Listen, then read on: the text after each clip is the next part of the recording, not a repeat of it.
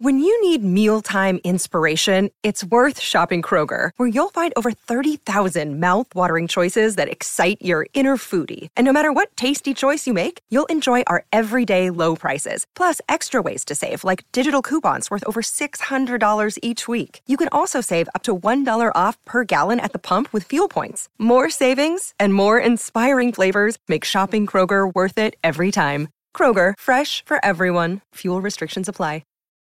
Look, Bumble knows you're exhausted by dating. All the, must not take yourself too seriously, and 6'1" since that matters, and what do I even say other than, hey? Well, that's why they're introducing an all-new Bumble, with exciting features to make compatibility easier, starting the chat better, and dating safer. They've changed, so you don't have to. Download the new Bumble now. It's The Late Show Pod Show with Stephen Colbert. My guest tonight is Emmy and Peabody Award-winning journalist who is a correspondent for CBS's 60 Minutes and the host of Anderson Cooper 360. Please welcome back to The Late Show, Anderson Cooper. Let's see it.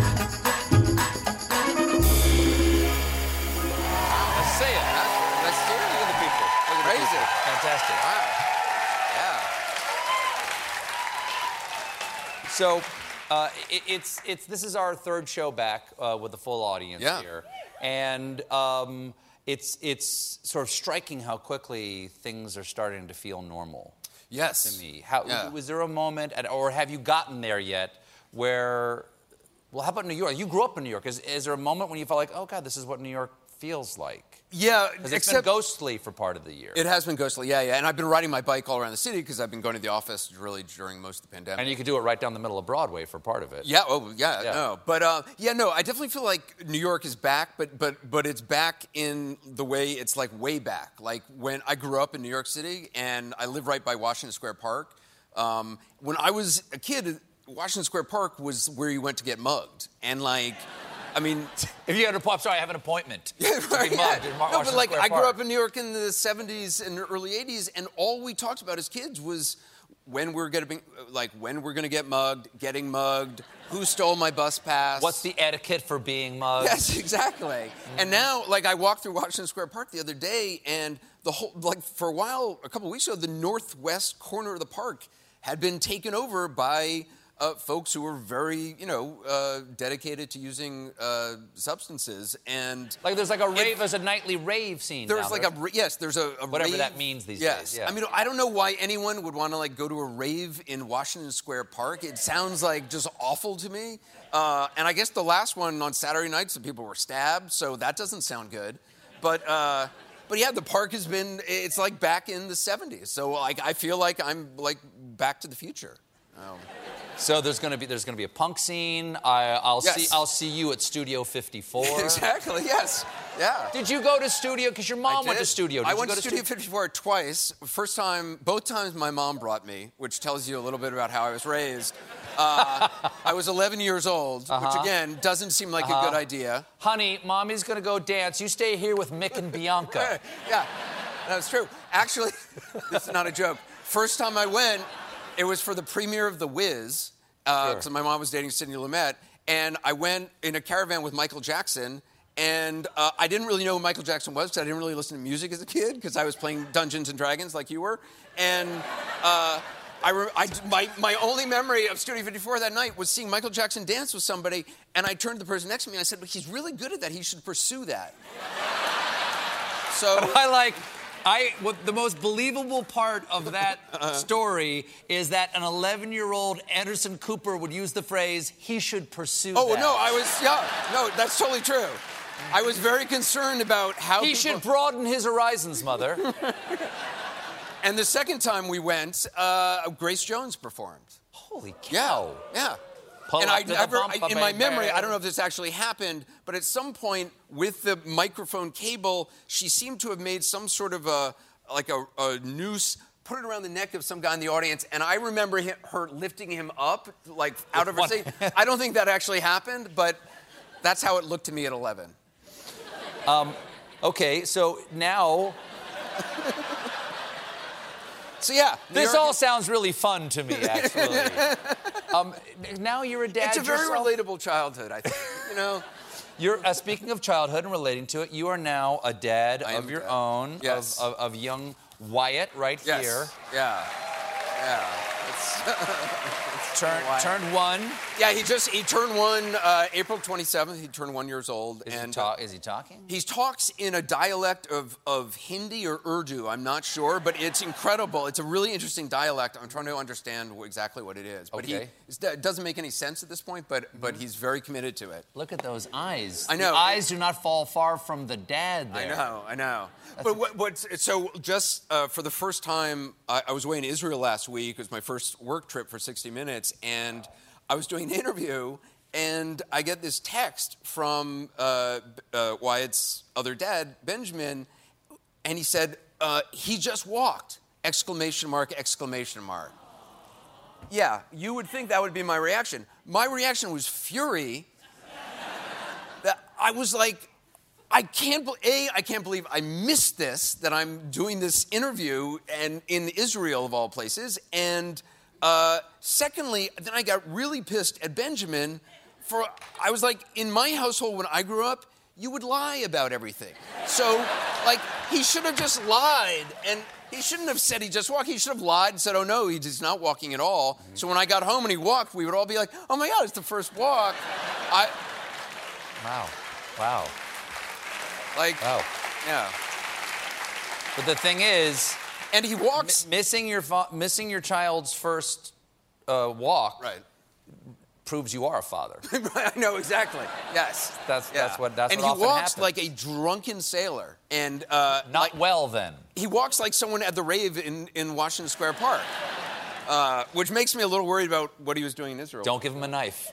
Now, Sunday, Father's Day. This is your second. Yeah. How has Father? What? Yeah. Huh? No, go ahead. What is it? Did I get something wrong? No. You fact-checking me? This is your Father's Day? Yeah. No, it was funny, though, because your producer said, I talked to her on the phone before I came here, and she was like, oh, Stephen May asked you about this weekend. I was like, oh, good, great. I was like, what's this weekend? And she was like, right. It's Father's Day. And I was like, oh, because my dad died when I was 10, just as your dad died when he was 10. And for me, Father's Day was something I avoided.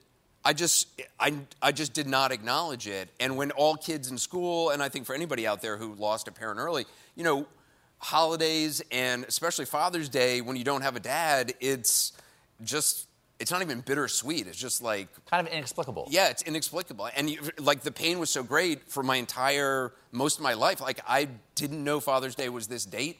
And yet, the interesting thing for me about having a child, is it has made me sort of connect with my dad and my mom who's passed and my brother's passed in a way that I never really anticipated. Like, I feel like I am in communion with them in some strange way, and I remember things about my dad that I never remembered before, because I'm experiencing them with Wyatt as a dad. It's really interesting. Oh, that's very beautiful. Yeah. That's very beautiful. I'm very happy for you. It's incredible. It's an unexpected gift of being a father. Yeah, it really is. And it's amazing, even like my mom painted a lot, and she did a portrait of her and my father, which I really like, and I put it outside Wyatt's room. Awesome.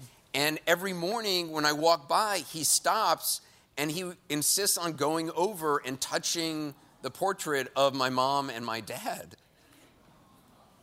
which I find really wonderful. That is very beautiful. I've always said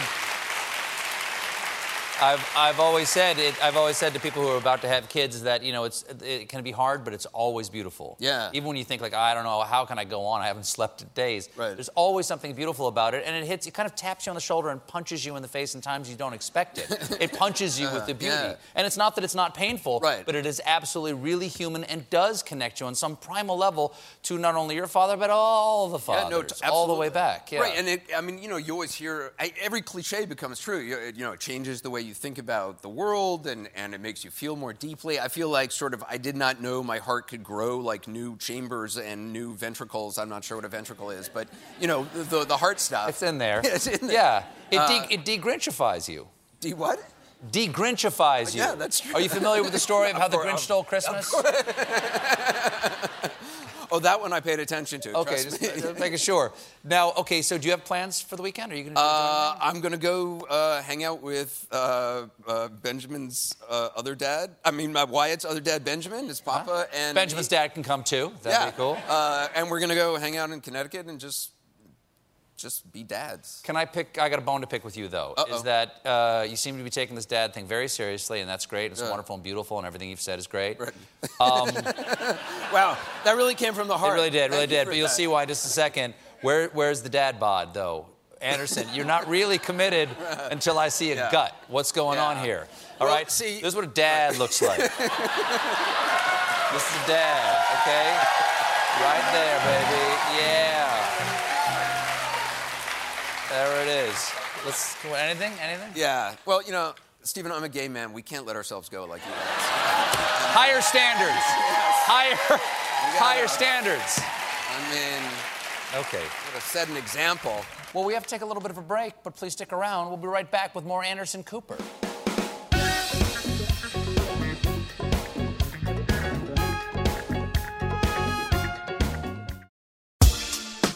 Rise and shine, football fans. Start your day the right way with Morning Footy, a podcast that covers every aspect of the global game, headlines, match previews, analysis, interviews, culture, fashion, and plenty of banter. Join as we track the thrills and spills of Europe's biggest title races, the business end of the Champions League season, a summer packed with international competitions, MLS, NWSL, and much more. Subscribe to Morning Footy.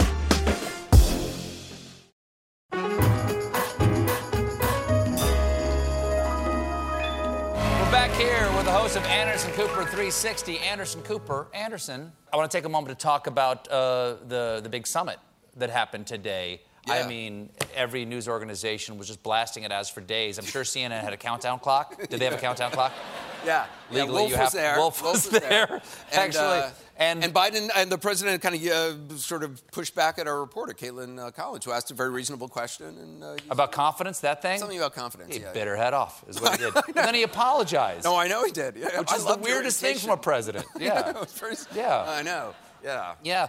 But, I mean, what you've watched these. You've been to these. You were in Helsinki, right? I was at the Stinky in Helsinki. Stinky in Helsinki, yeah. That still blows my mind. That happened, yeah. That happened. And in fact, I remember after it happened, after that live press conference happened where they were both together and the president, then President of the United States, sided with Vladimir Putin against the United States. Mm-hmm. And invited him and said, I'm inviting him to the White House. Right, yeah. And he was like, I don't know why he would have interfered. But I just remember... Really? It was President Jackie Mason? Yes, he was. Yeah. I don't know why he would have interfered.